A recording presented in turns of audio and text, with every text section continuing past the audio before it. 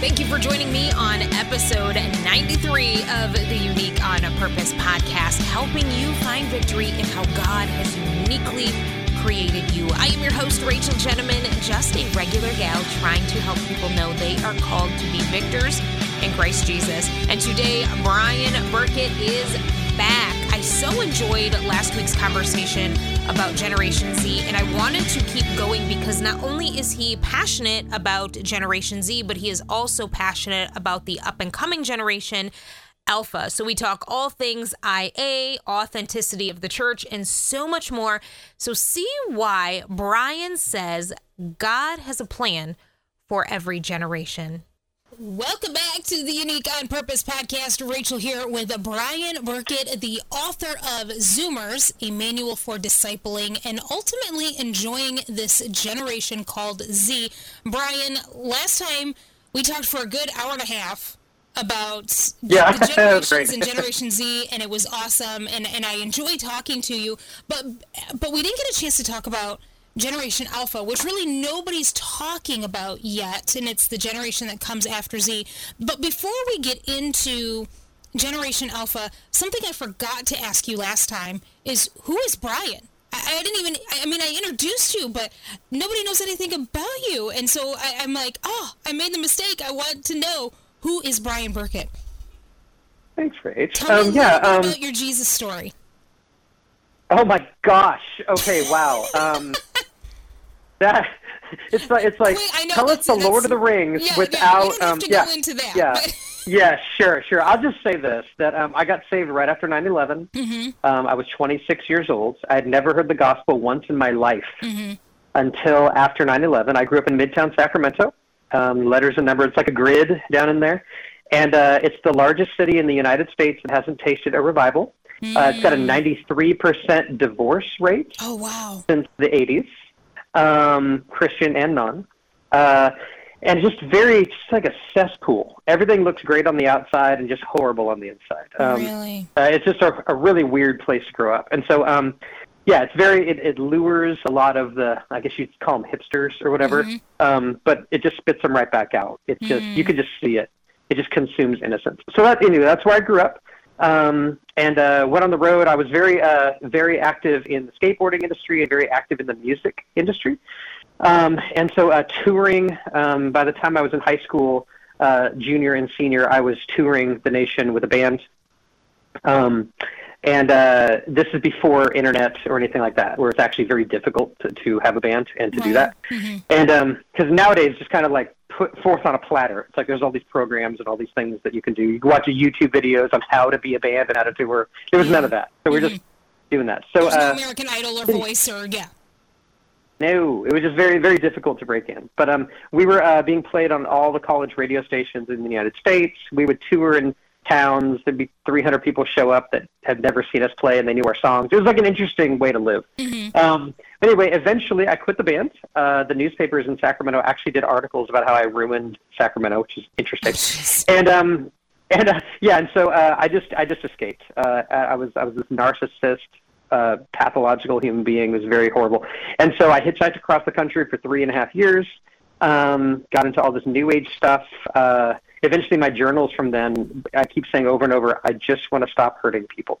That was like my number one thing. I'd cry, all the time, because I was like, I'm going to be a good person, and without God, that's impossible. And so eventually God just kept willing me. This is the shortest I've ever told the story. And so eventually a friend that I had known from years before that was a skateboarder that got radically saved, became born again Christian. I remember my perspective of that conversion, being an unbeliever, was my friend is so boring now. Like I didn't want to be around him, like that whole thing. And he continually would preach the gospel to me, and I would forcibly remove him from my home when he would start, repeatedly over the course of a couple of years. Well, he heard from the Lord that I was in town, and I'd only been in town for 3 days, and no one knew except like 3 friends. The Lord told him in prayer I was in town, and I hadn't been in town for months. And so there's my radio there, telling me that I should have an interview today. That just happened. Okay, so anyway, from there, he called me on the phone at this place I was staying at. Only one person in the world had that phone number attached to me, And he heard from the Lord to call that specific individual. That's amazing. And asked if they knew that I was in town. And the guy's like, how did you know? And so he calls me on the phone. And at this point, I knew I needed Jesus. I knew. I mean, I'm not going to get into it. There's a lot of mystical things that God used to draw me to him then. Almost done with the story. And so, this would be a very long story if I told you everything. And so sure enough, we have a conversation, and he systematically dismantles every single lie that I had told him every time I had kicked him out of my house in the years before. Even though at this point I knew it was all bankrupt. I knew they were all lies. I just didn't know how to get to the truth. So I was literally fasting and doing yoga and meditating, trying to get to Jesus, because I didn't know the gospel. No one had ever told me the gospel. And so he asked me, finally at the end, when he realized I was sincere, I was just crying. And he said, why don't you go to church? And immediately I had this revulsion in me because I grew up in Midtown Sacramento. So Republicans, bad. White people, bad. Christians, bad. This is like, I grew up like this. And so capitalism, bad. America, bad. And so inside of that basket of depravity and lies was this idea that you never go to a Christian church. And so when he said, why don't you try going to church, I realized that I had this resistance that was keeping me blind in another part of my life. And so I heard this voice: are you willing to are you willing to break promises you've made to yourself in order to have me? Wow. And I emphatically said yes. He said, fine, then I'm going to pick you up day after tomorrow, and we're going to go to church. And I said, okay. I'm like so in, and he says, and I'm going to pull up to your house, and if you're not there, I'm going to drive away. And this is not his personality. He's the most yielding, most incredible, gentle human being, and yet he just put a line in the sand, and I think that's what I needed. And so I got out there 20 minutes early just to make sure. And I remember sitting there on the curb. Sacramento's not a big place, downtown Sacramento, and I just had so many memories just about on every single street corner in that entire area. And I remember just sitting there, just at the end of my rope, just sitting there on the curb in this place, and I had all these memories of just knowing that things were about to change. And he took me to church. I gave my life to Jesus. There was a lot of things that happened even during that service. Pastor Francis Infuso, my father in the Lord, was speaking at the Rock of Roseville, and they were experiencing incredible revival, as most churches were after 9/11. And I got saved in that post-9/11 revival. And I just immediately got into full-time ministry, and I have not jumped out since. Just said yes then, and continuing to say yes whenever it occurs to me to do so. And I married Katie, my wife, 3 years later, and we've been in full-time ministry since. We pastored a church for 10 years, and it just closed the doors in November, really feeling led of the Lord to do so. And now we go to Jesus Culture in Folsom. Even though they call it Jesus Culture Sacramento. It's funny to me, but whatever. And Folsom is fairly far away from Sacramento, but it is what it is. And so that's where we go. And just finished a book a year ago called Zoomers that you so graciously have plugged for me. Thank you. And I would love it if everybody would read that book. It's really incredible. It's not so much a money-making opportunity for me as much as I really hope to get this out there. And if anybody would want to have this information, they can't afford that book, I'm going to go out on a limb here and just say that if they contact me directly, I will send them a free digital copy. I'm not too worried about it. If they can afford it, by all means, buy it on Amazon. But I don't want that to hinder anybody from being able to read it. But this book was birthed out of the church that you pastored, because really wasn't it a Gen Z church? I mean, yeah, you could basically call it a Gen Z church. The majority of people were under 23. Okay. And so, yeah. Is that really where your passion for the generations came from? Because you're not really just an expert in Gen Z, but you seem really passionate about all the generations and everything that they're gifted at and what they all bring to the table. So is that church where it kind of started? Even before being a Christian, before being born again, I was already paying attention to culture. Me and a couple of my friends were very much, we're about a year and a half ahead, I guess you could say, as far as where culture would eventually go. And so just paying attention, just looking at it, just being like, you know what, this makes sense, that if this is where it's going, eventually it's going to go there, because things move in cycles and whatever, sentiment and all these things. And so just always paying attention. And I think that just came from having to raise myself. And, my childhood was very much of me being alone out in the streets and no siblings, one parent who didn't really talk. And it was a very just interesting moment. And so just paying attention, based almost on survival, having to try to understand what's happening around me to keep myself safe. And I think that bled into eventually being a perceiver. And so, so being with Gen Z, they tend to hurt to solve problems, like hurt others, to solve their own hurt, that just cut their teeth inside of that social media world where that's acceptable, and now they do it in the real world. And so a lot of these ones that I thought I would actually be doing life with for the rest of my life, that's what I planned on. I'd say 2 out of 3 just either disappeared or disappeared hard, meaning accusations, all these things, but without the opportunity for dialogue. So I think that would be the differentiator. A lot of people can be hurt and assume, but they would be wanting that leader or whoever they're hurt by to come back and try to have a dialogue. But with the Gen Z, they tend to decide about you and then it's done, and just not get the other side. It's almost like they're comfortable in that pain and that anger. And no grace and mercy? They would say they would love it, but they don't tend to give it. Unless it's marketable. If it's marketable, they tend to give it. What do you mean by that? If they can put it on their social media page that they're forgiving, then it's valuable. If they can put it on their social media page, you see what I'm saying? But just to do it for the actual pleasure that the Lord has in it, very rare. And so here we are. And so because of that, pain, they say that necessity is the mother of invention. I would say pain would be the mother of perceiving, if we would allow it. Because it's like, at least for me, it really pushes me to understand. I'm like, okay, how do we avoid this next time without using unforgiveness and bitterness and offense? Wow. So for me, it's more about, okay, then how can I understand this? How can I get underneath it? What's the nature of this thing? And so that's really what pushed me in there. And then over conversations with Pastor Francis, now here we are. I'm just, all these generations, it makes sense to get involved and embroiled in the differences and the similarities between the generations. I think that's really what pushed me here was pain. But at the same time, here we are. I'm in, man. I'm so enthralled, especially with alphas. But just the generations themselves, like how an entire globe can somehow come to a certain amount of consensus without talking about it. It's staggering in how common that is. Yeah. Well, and I'm a firm believer that all of us are created unique on purpose. Even the things that we see as weaknesses, God can use them for His glory. And that's the same thing that you see with the generations that, okay, maybe we have our issues with the builders and the boomers and so on and so forth.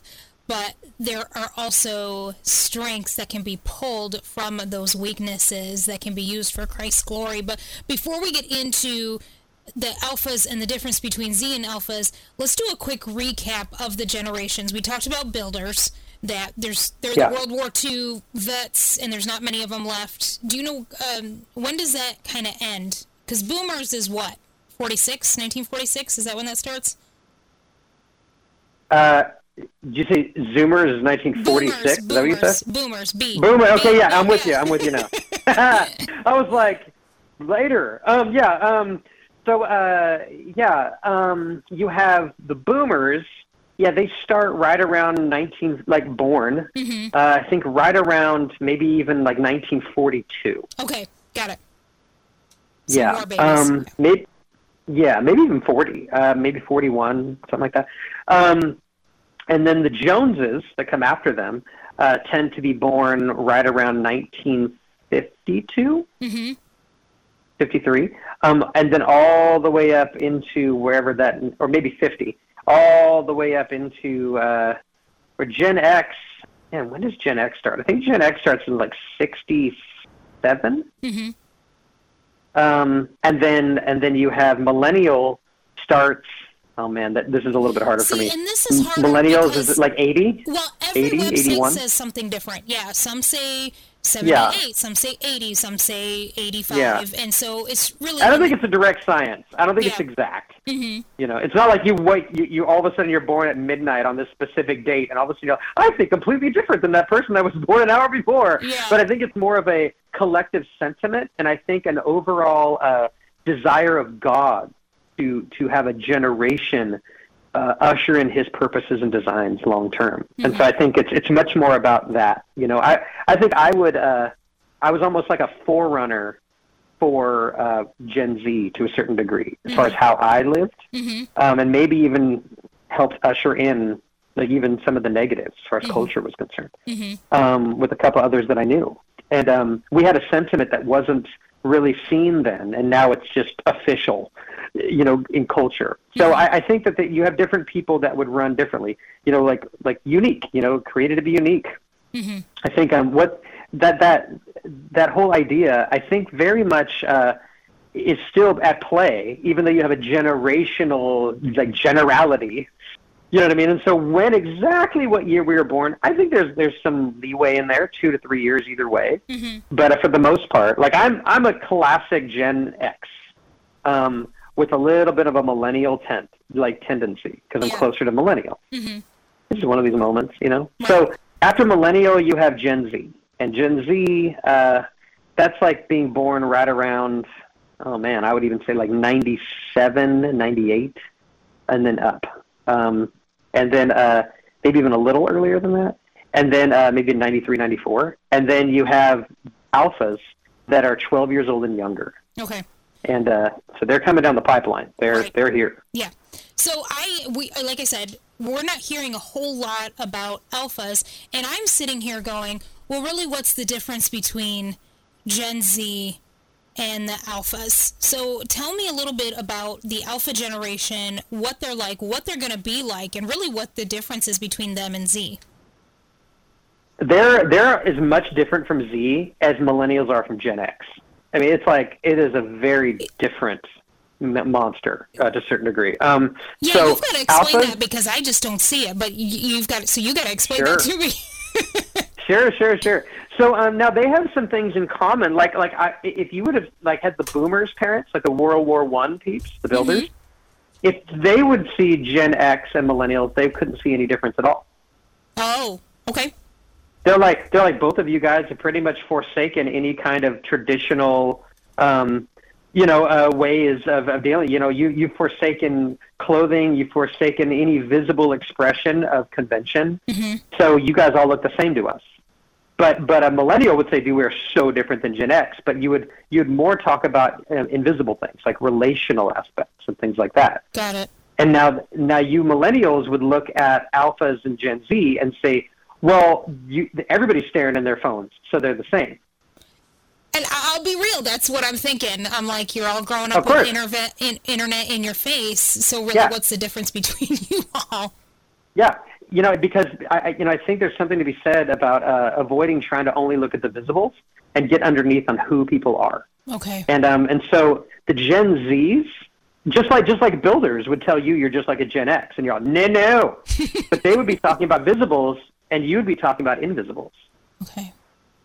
It's the same thing.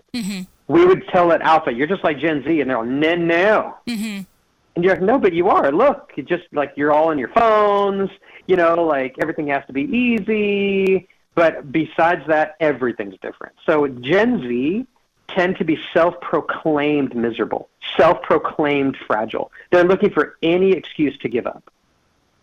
Okay. And that's how they were raised. They need to be an icon. They need to be famous. They want to be in the public eye, even though their number one source of pain is rejection publicly. But yet they want to put themselves in that position. They've been bullied and threatened. Their support system threatens them, accuses them, bullies them, and yet they don't want another one. It's like they feel hopeless, and they want change, but they won't do what's necessary to make the change. They want the fruits of diligence and challenge, but they don't want to actually work on discipline and how to deal with challenge, how to grow in the midst of mistreatment. Alphas are totally different. Alphas, whereas Gen Z will put a high priority on being famous and being known and being understood. Mm-hmm. That is a Gen Z trait down. The worst thing you could do to a Gen Z is say, I don't understand you. Even though no one in their right mind through history would say, unless people understand me, then they don't love me and I'm going to give up, because we are fearfully and wonderfully made. We're all unique. We can't have our cake and eat it too, but Gen Z thinks they can.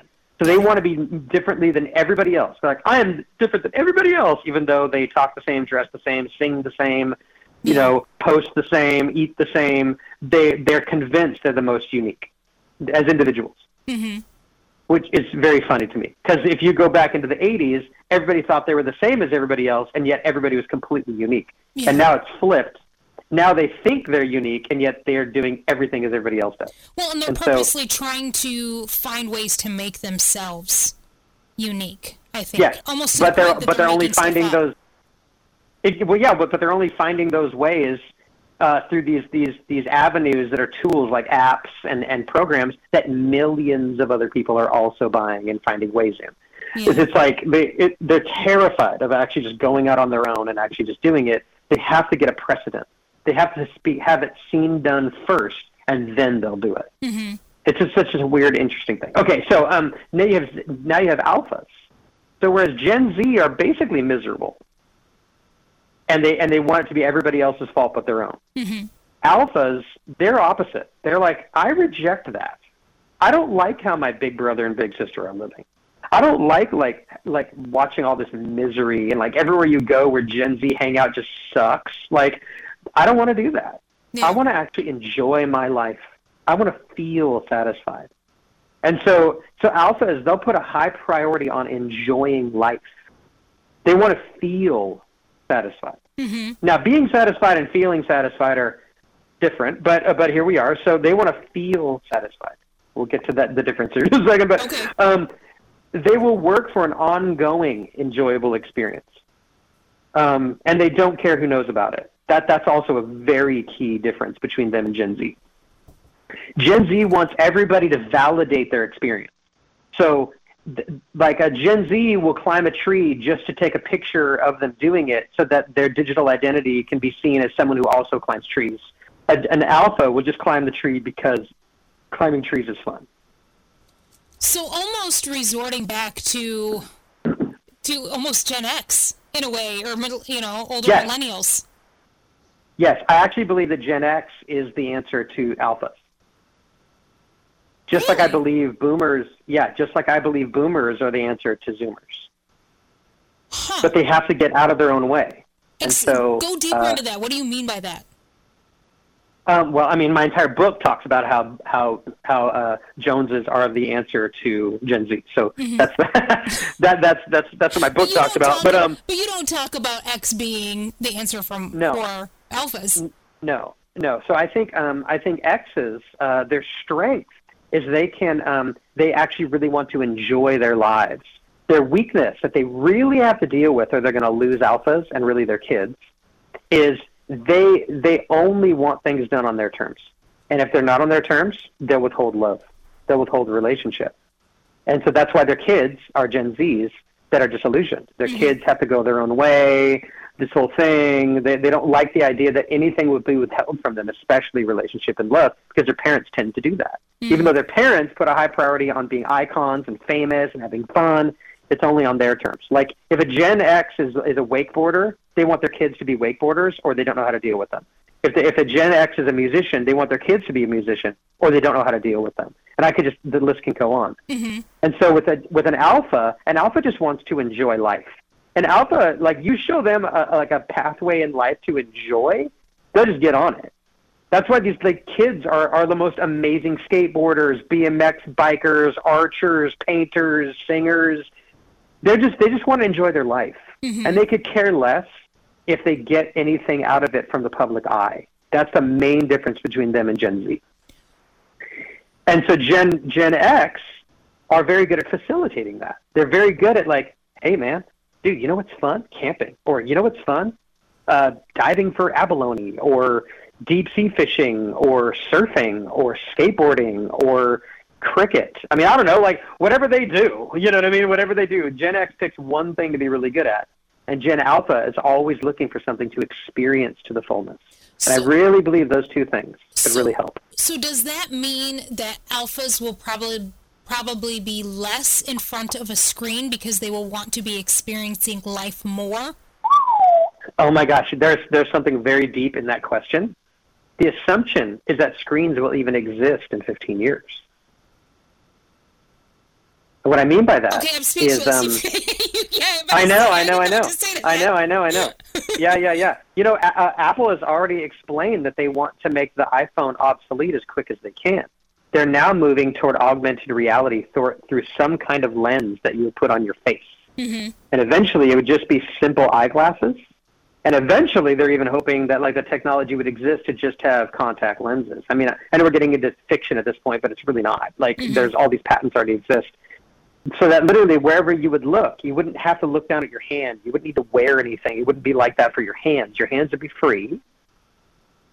And you would just be looking at life. Like if you just look up, wherever your listener is looking up right now, if they're driving, if they're at home, wherever you would look, you would see an ad over that Walmart. You would see you could be in a completely different alternate reality where literally dinosaurs are walking down the street next to you. You would have usable tools, and you could literally find a way. It would recognize your eye. You could literally look at something, change how you focus, and blink, and you could literally be buying things at that Walmart to your right. It'd be a very strange augmented reality, but this is actually the future of where we're going. And so instead of staring down into a box in their hand, they would just have this thing on regularly. And so it's an overlay over reality. Instead of disengaging from reality to look down into another one, they would be combined. Mm-hmm. So this is where alphas are. Now I'll talk about a few other things about their heart, and I can get into the more practical things I believe are coming down the pipeline with AI, how they would even be okay with things not being real or authentic. There's like a whole lot there. Mm-hmm. But a couple more things here. So they will work for an ongoing, enjoyable experience instead of like a temporary one. They want their entire life to be an enjoyable experience for decades long. And they will work for that. They will reject things in life that they see as too complicated. So that's why they just reject Gen Z. Because for Gen Z, everything has to be overly complicated. They're trying to make up for their lack of understanding things by just making it even more complicated, like more cathartic. Alphas will refuse to remain somewhere that wants to remain stressed, miserable, driven, or restless. So they will not stay there. They're like, can we do it more simple? No? All right, then I'm out. Like, I'm just going to enjoy my life. Like, I love you guys. I mean, you can just stay there if you want, but I'm out. And do you guys want to change this? No? Okay, great. Like, everything's very simple, turnkey, just I'm going to enjoy my life. They want stability and fun, but underneath they also want dopamine and adrenaline. And they want beauty and bliss. Like, they just want it. And these things are easy math for them. Easy. Like, the minute they find things that will do all of those things, they're in. And but if it's only temporary that leads to misery later, they'll kind of shy away. I could see alphas really not being a generation that would be very strong into drugs, like hard drugs. Because I could see them maybe exactly. They want a lifestyle of enjoyment. I could really see them even having the wisdom to see the long-term effects of things, which most generations up until then haven't really been good at. We want the immediate, even at the expense of the long term. I could see alphas seeing the fruit, the wisdom of saying, no, I need this long term. Mm-hmm. And there's a couple more before we get into the downsides of all these things. I believe that if alphas were born in the 70s, like where Gen X was born, where their only options for living existed in the real world, like they didn't have a digital reality, they would have changed our real world into a veritable utopia. I really believe that. Like, who they are. They're clear communicators. They simplify the abstract. They simply solve things that for most of us are seemingly complicated and unsolvable problems, and they enjoy themselves doing it.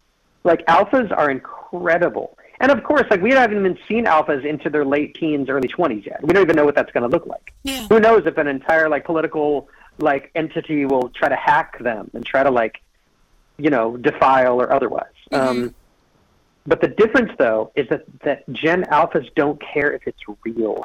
They don't care if it's fabricated. That's the sobering reality of them. So I'm listening to you talk, and it's making me think that, and correct me if I'm wrong, I'm just picturing a surge of people leaving California and New York. I know that they already are right now, but more so leaving the big cities, going out to Wyoming and South Dakota and like the places that you could be a rancher and a cowboy, and so you're having that more enjoyable lifestyle, but yet you're still getting that rush of being a cowboy. You know what I mean? Like, I guess that's what I'm picturing when you talk. Like, I'm picturing almost the Wild Wild West.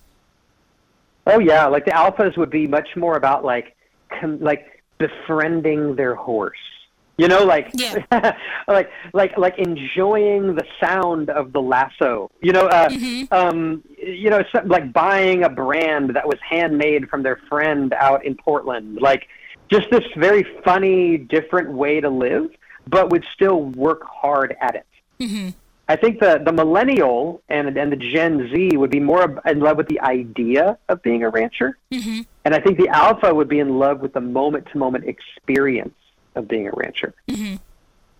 Just using rancher as an example. Right. I guess that's just what I keep picturing when you say that they want this. They still want that dopamine, but yet at the same time, they don't want to be miserable, and they kind of want that free to do what I want kind of lifestyle where you're not going to get that maybe in the big city working for a corporate company. When you said that they like things and they're okay with things being not authentic or fake, I guess. I don't remember the term that you used.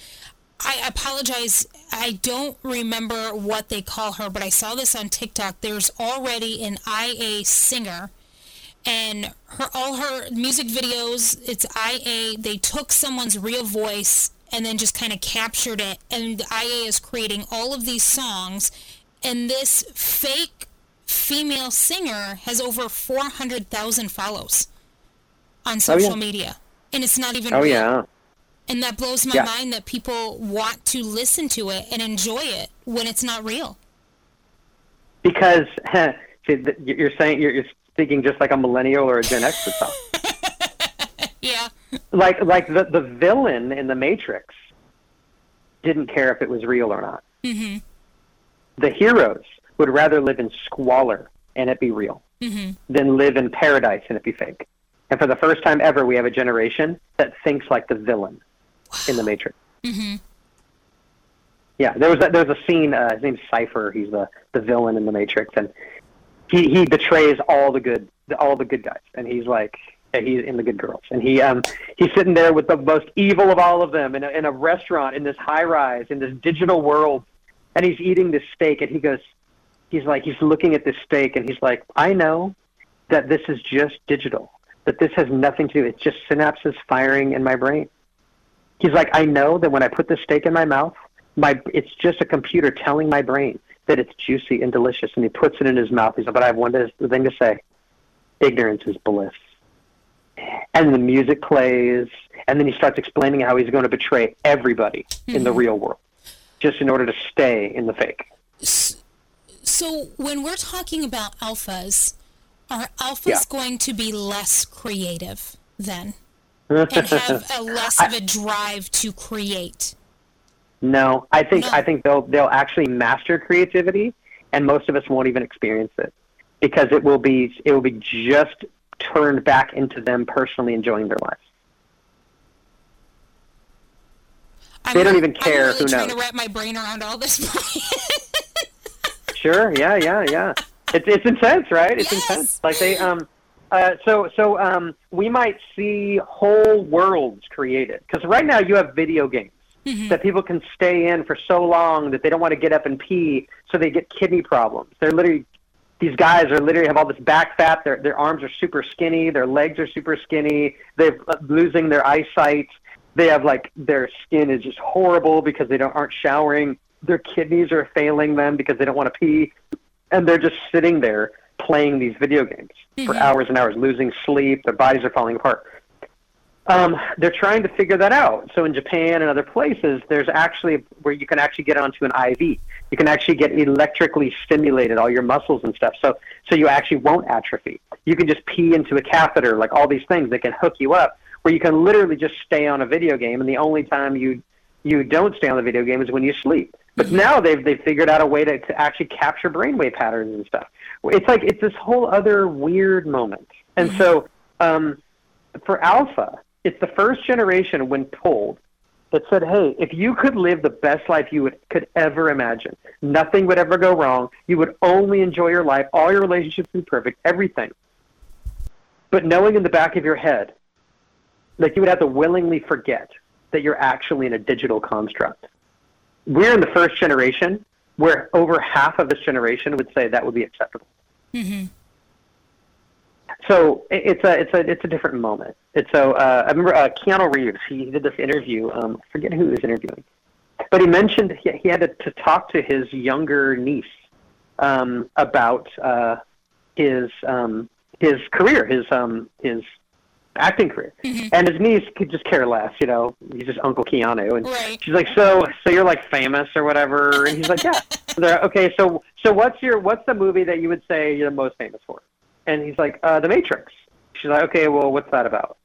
And he's like, oh my gosh, I got to tell this modern myth to this young girl. Like it's like telling Star Wars somebody's first time, or even something more old. Like it's a modern myth. It's a treasured story that has influenced our culture. So he's like, oh my gosh, I got to tell her the story. Mm-hmm. And so he starts telling her the story. He's like, well, Neo, he wakes up in the morning, he goes to sleep every night, but he senses something's off. Like something's not real, that maybe this entire world isn't real. And then he finally finds out. Someone from the real world comes in and it helps him escape. And he finds out that the real world is actually this horrible dystopian nightmare where machines have everybody hooked up as batteries. But their synapses keep them in this construct. And they call that the Matrix. Mm-hmm. And now he finally gets to liberate everybody and prove to them that it's not real. And then she looks over and starts asking him very weird questions to him. Well, were they enjoying their life in the construct? Yeah. I mean, like everything was fine, right? Like they were just going to work and eating food and blah, blah, blah. So, yeah. Then who cares if it's real? Wow. And for him, he was like, what? Mm-hmm. Like he didn't even know what to do with that information. Like he didn't know what to do with that perspective, and that is a very common perspective in Alpha. So it's like they don't care if it's genuine as long as it's enjoyable. You know that the blue pill and the red pill exists, but you just don't care. You don't care about the pills at all. You literally don't care. He's all, you can take either one. He's all, man, I'd just rather wake up tomorrow morning and just go back to work. Wow. So. Yeah. Okay, and I know that everything we're talking about sounds science fiction in a sense, but you're not the only one talking about all of this AI stuff and things that are coming down the pipe for really the future. And how is this going to affect Alpha relationships? And I ask this because already there's AI girlfriends. And I was watching one guy on TikTok, and he's a married man. He has a very great relationship with his wife, but he was just looking at the whole AI girlfriend thing just for research purposes. And he said, I have an amazing relationship with my wife, but yet exploring that whole AI girlfriend, it was addicting. Like, it messed me up, and it did something to him. Absolutely. He said, this is going to be worse than porn. Oh, absolutely. Well, I'm going to bake your noodle. Let's take it to the next level. Mm-hmm. There's going to be AI pastors, AI church peers, AI prophets, and AI counselors. Wow. And they will be seen, and the church will rise up in the majority and herald this as God's will. Mm-hmm. I believe that. Dissenters will be scoffed at, silenced, rejected, seen as not up to date. Like they only understood what's really going on. They wouldn't have a problem with it. You're going to see this. We will be. Okay, so I just want to right out the gate here. I want to say this: AI. It's very important to talk about AI if we're talking about Alpha because it's their life. Yeah. So AI actually it's not actually speaking. It's not actually thinking. Like we have historically always used this word for machines, but it's not actually, at present at least, let's be very clear about this, okay? As artificial intelligence gains more trust and momentum in culture, at least at present, AI simply gathers aggregate information. Like it just searches what information is already out there. It didn't think it up. It's just looking at existing information on the web. So like images, voices, poetry, color schemes, wording, perspective. It isn't creating. This is very important to understand. AI isn't creating anything. It's just combining the aggregate data. It's just combining what data is already out there in a creative way. And so AI democratically arrives at quote unquote the correct answer of whatever you're asking it. So it just depends on the crowd, but the crowd's always been wrong. Yeah. Well, and that's what's scary for when alphas, it comes to Christianity, though. This is what I'm saying. So for alphas, there will be AI mentors and counselors within the church, and it will be accepted as both beneficial and authentic Christianity. Not cool, but it's gonna happen. So literally, they'll be able to, like an alpha will get discipled by AI in the name of Christian discipling. Because it's only using the correct language and what things look like. And so I said this 20 years ago. I will continue to say it. There's invisible ways that we can fake being Christians. And the world will duplicate and make better all of those specific ways until eventually all that will exist left will be an actual personal communication, intercommunication between God and the individual. That's the only thing left. And by the time that is the only thing left, that's when we'll be persecuted. I really believe that. And so right now, AI, if all we're thinking is like, well, it's just the right language. It's just, it's like, how many times do you hear in church, we don't want to play church, and then you see them going through with emotions and the whole thing. It's like they'll sing Let Your Fire Fall Down in the most gentle, monotone, uninteresting way. I would say that's playing church. But for most of us, we like the sentence, it's not religion, but we'll still walk in religion. We like the sentence of, I don't want to play church, rather than actually being very sober-minded about not playing church. And so AI will hack that disinterested being okay with what it looks like instead of what it actually is. Any Christian that's just okay with what things look like, they will fall prey to this. I really believe that. Because it'll use all the right language. You'll be like, I'm amazed. I already know a prophet right now. Right now, as we speak, a person that is very prophetic and they're an intercessor. And they are amazed that they can literally ask AI, what is the prophetic mandate for revival in the end times? And then AI will just find all the different voices across the church that have said different things and blah, blah, blah, and hand you a very prophetic sounding word. But it's just democratically being arrived at. Heaven isn't actually saying that. It's a democratically arrived at truth. But we can never do that. So this is kind of your warning, like, hey, stay authentic. And don't, No, go ahead. Well, I would just say that historically, I would say that the insecure, the ones that are more fearful, the ones that would, the fear of man, like the ones that really bow down to the fear of man, those things that we tend to look around us, even G.K. Chesterton, Charles Spurgeon, even Augustine said that those who lack an actual interconnectedness with God in real time will look around at the people around them for what is right and wrong and what is correct and okay behavior. I'm very much paraphrasing here. And so with AI, that is what I just said at a 10. It's like a whole new measurement for that. Because now you're depending on the aggregate to tell you what to do instead of God himself tell you what to do. Because AI will never tell you to dissent because it's the aggregate. It's the crowd. But the crowd has always been wrong. Yeah, and the problem with an AI, whether it's counselor, pastor, whatever, and I hate to get political, but I don't see how you can't. Whoever's in charge politically, government, can make their way through the AI. So, absolutely. You can even regulate AI. Right now, if you ask AI to give you a certain image, even Francis has this book he's doing. He's this course. It's really amazing. Actually, I'm part of it. We did it this morning. He did this one thing which is don't protect your sin like you're cooking your pet puppy. Cook your sin like you're cooking a chicken for dinner. Mm-hmm. Like he's like, you want to bring it to the fire. Mm-hmm. And most of us think that we're cooking something benevolent and special and protects us, and that's why we don't want to. Mm-hmm. But when we realize that it's something that we need to destroy, mm-hmm. then we'll all of a sudden cook it in the right way. And so he asked AI to make him an image of basically a beloved dog over flames, and it wouldn't do it.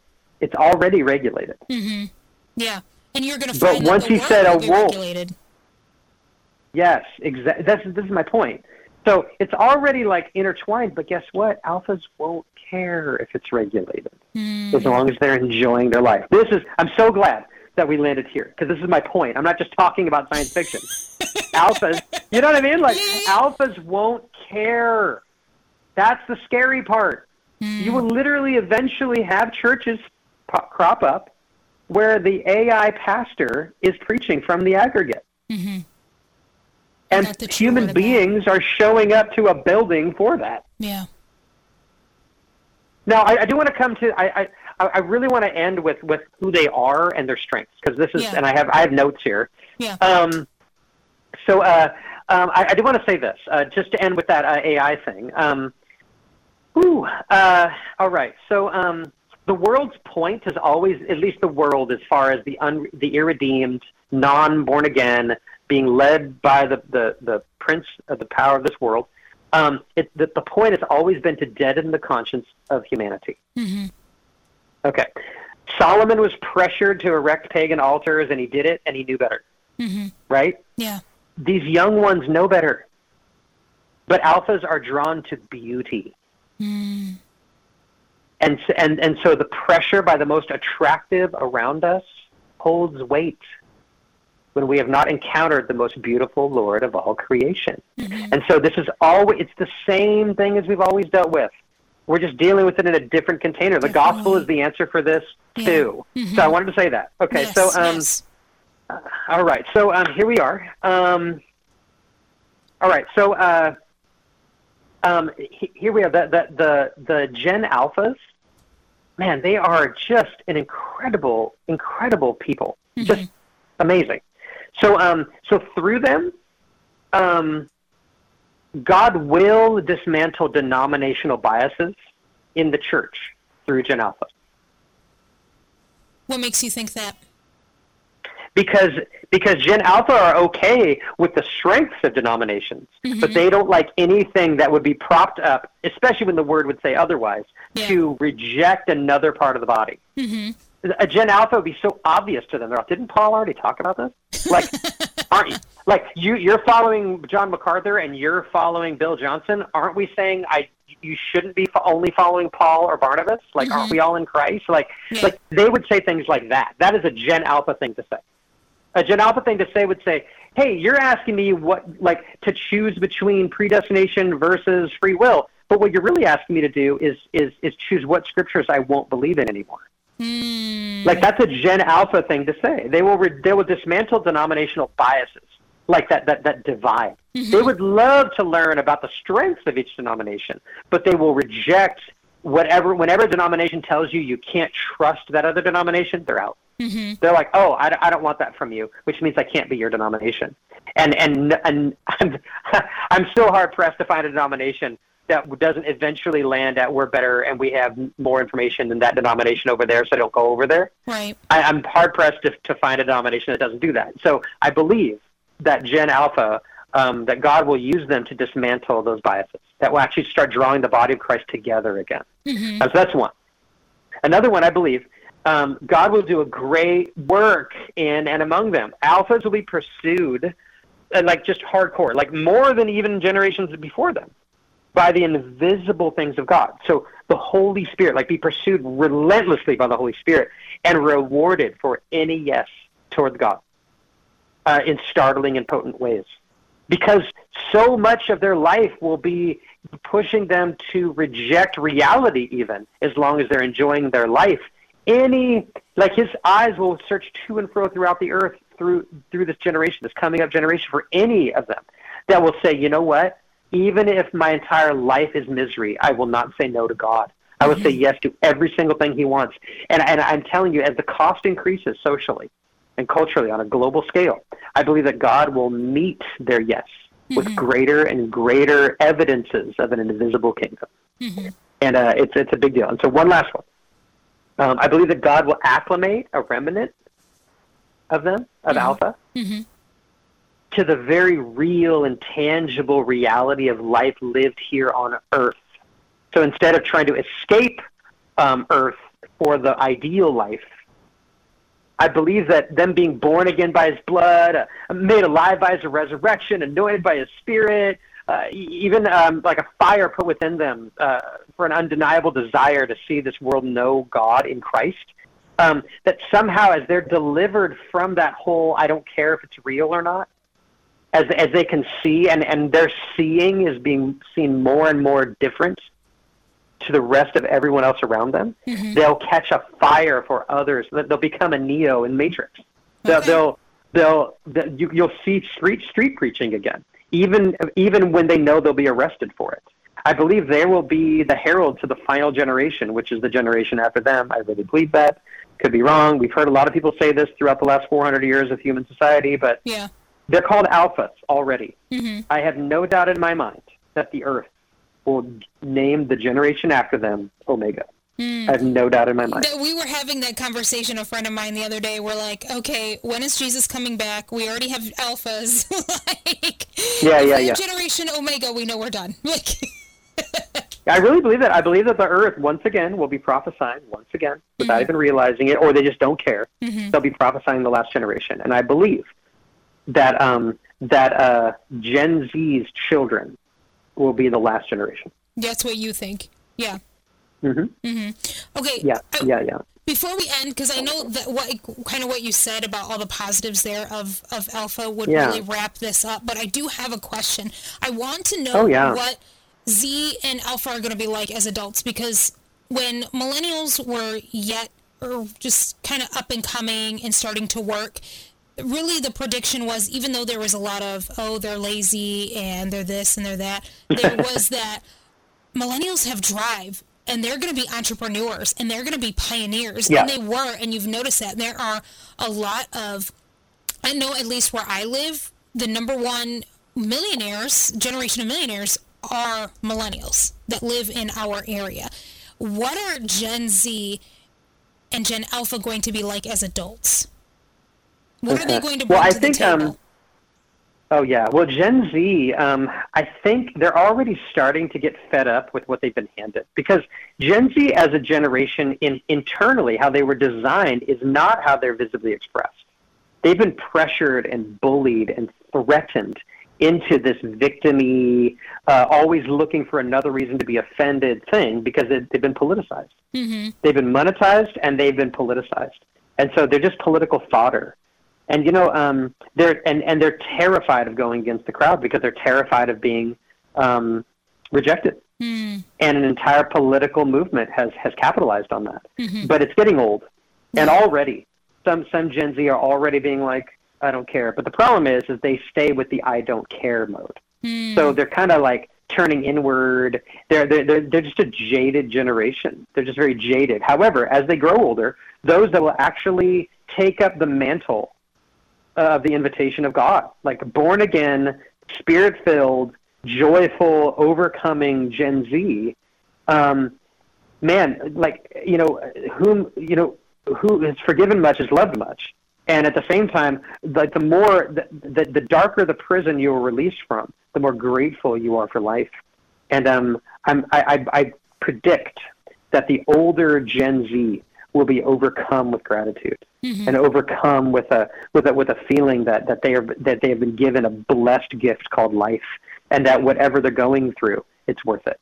Like I predict that older, like once they hit their 50s, maybe even their 40s, Gen Z will really be walking in this deep gratitude. They'll value their relationships. They'll fight for their relationships.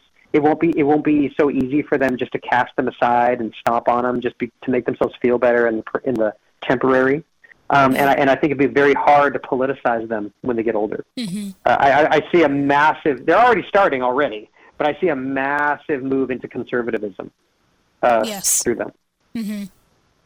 It will take more and more diabolical movements to keep them voting in that specific realm of liberal. And then the alphas will roll in and be like, I don't care as long as I'm enjoying life. You know, it's like it's just a whole other thing they can do. So I think when alphas grow up, man, you know, if altruism, because I believe that the alphas' altruistic nature will be hacked. I believe that it'll be funneled into helping others, quote unquote, helping others live in a false world that's catered to them, an augmented reality. So, but the ones that don't, I believe those will be almost like a small community of thinkers, a small community of the enlightened, to borrow words from the world. I believe that the Alpha Church, you will see the precursor to the End Times Church.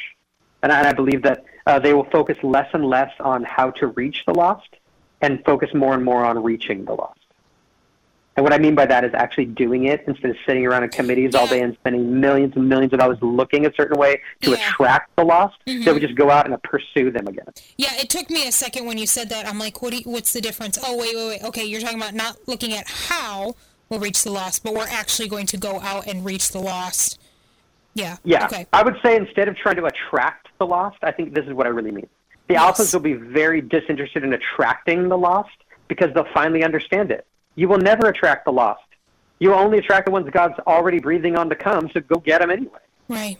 When the more the world, the less influence it has in culture. Can you say that and again? The more we actually just out. Sure. Can you say that again because you went out and then came back in? Yeah, the more the church historically, because I've studied this throughout history, the more the church is more interested in becoming relevant and attractive to an unbelieving, God-hating world, the less influence we have in the world, in culture and in society. But the more we actually hand the world, without trying to be attractive, we just hand the gospel out there. We create opportunities for those that God is already drawing to actually accept the free forgiveness of God, to be made one in and through Christ with God. All those things, the minute we start actually just reaching the lost instead of trying to attract the lost, it's like, well, we'll give you the medicine if you walk through our doors. But instead, it's nothing about the doors anymore. It's actually, no, we're going to go get them again. And I believe Alpha will finally be doing that. Yeah. I'm just trying to figure out why. Like, is it because... Because it doesn't work. Yeah. Alpha rejects anything that doesn't work. Okay. Our numbers are literally the numbers we throw at how trying to get people into the doors. And then even then, maybe most of the time we still don't give them the message. It's like everything but the actual gospel is put forth as the solution. And the alphas would just sideline all of that and just get right to the gospel. We spend billions of dollars a year on trying to get people to relate to the church. It's almost like we're more concerned with being liked by the world than actually being the solution for the world. And I know it sounds biting and harsh. I'm just saying this reality. No, but and I think alphas see it. And that's what Jesus said. I mean, Jesus said they're not going to like you because of me. Sure. Like, that's a reality. So why try and make them like you when Jesus already said they're not going to like you? Yes. And so I think alphas will say, look, this life is in me. Oh, my gosh, it's me and you, God. And then look around. So I think like the millennials, you guys were more like, hey, this isn't working. The Gen Z just stopped coming. I believe the alphas will actually redeem the original message. But if alphas are living, I'm just playing devil's advocate here, but if alphas are living in this false reality in a sense and they're comfortable, why would they want to hear the gospel or give their hearts to Jesus when they're in a sense living in this AI world and everything's fine? We could say the same thing in the 80s. Well, if all these people are just in these drug-induced rock and roll comas, why would they even want the gospel? In the 90s, well, all these people are just having sex and like living with all their friends and watching Seinfeld and listening to grunge rock. Why would they? And then we can just keep going. Yeah, that's but it's true. like inevitably, You're right. The only people that can hear the gospel and actually receive it are the ones that God has already drawn to receive it. This is the gospel. Jesus himself said that, and so did Paul. And so this is the whole thing. Only those who come to me, the Father draws.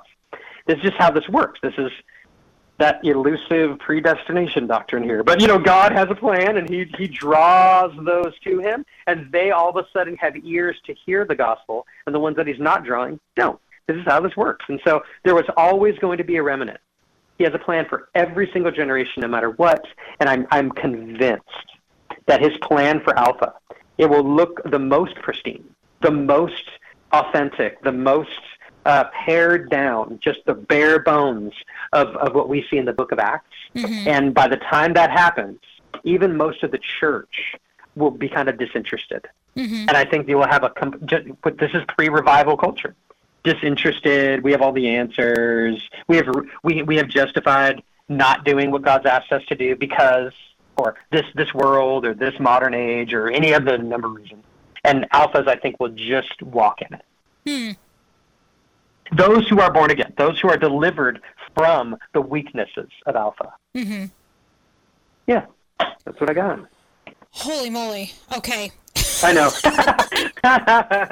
Yeah, welcome into what I'm like constantly praying about every day with the Lord. Yeah, it's like, yeah. Oh my word. Well, I can't, I'm kind of speechless because I really wasn't expecting to go down this road of AI and all the things, but really that's reality. And, how many times did we say even 10 years ago, this whole LGBTQ thing and transgender thing is going to open up the door for pedophilia and legalizing it. And people were like, oh, no, that's never going to happen. People just want freedom. That's never going to happen. And now you're starting to see, changing of language and starting to legalize pedophilia in different areas. And so we can't look at what you just said and say, oh, that's never going to happen. The AI thing, most people do. Because it probably will.